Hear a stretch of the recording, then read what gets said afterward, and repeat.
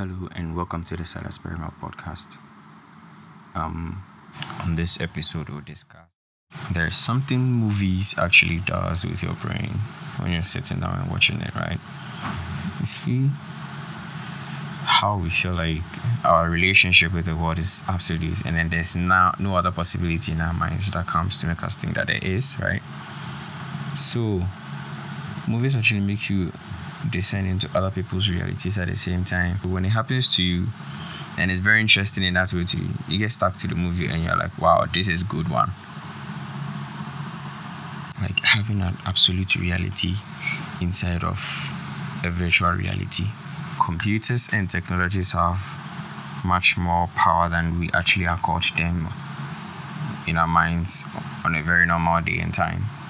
So like in this universe, how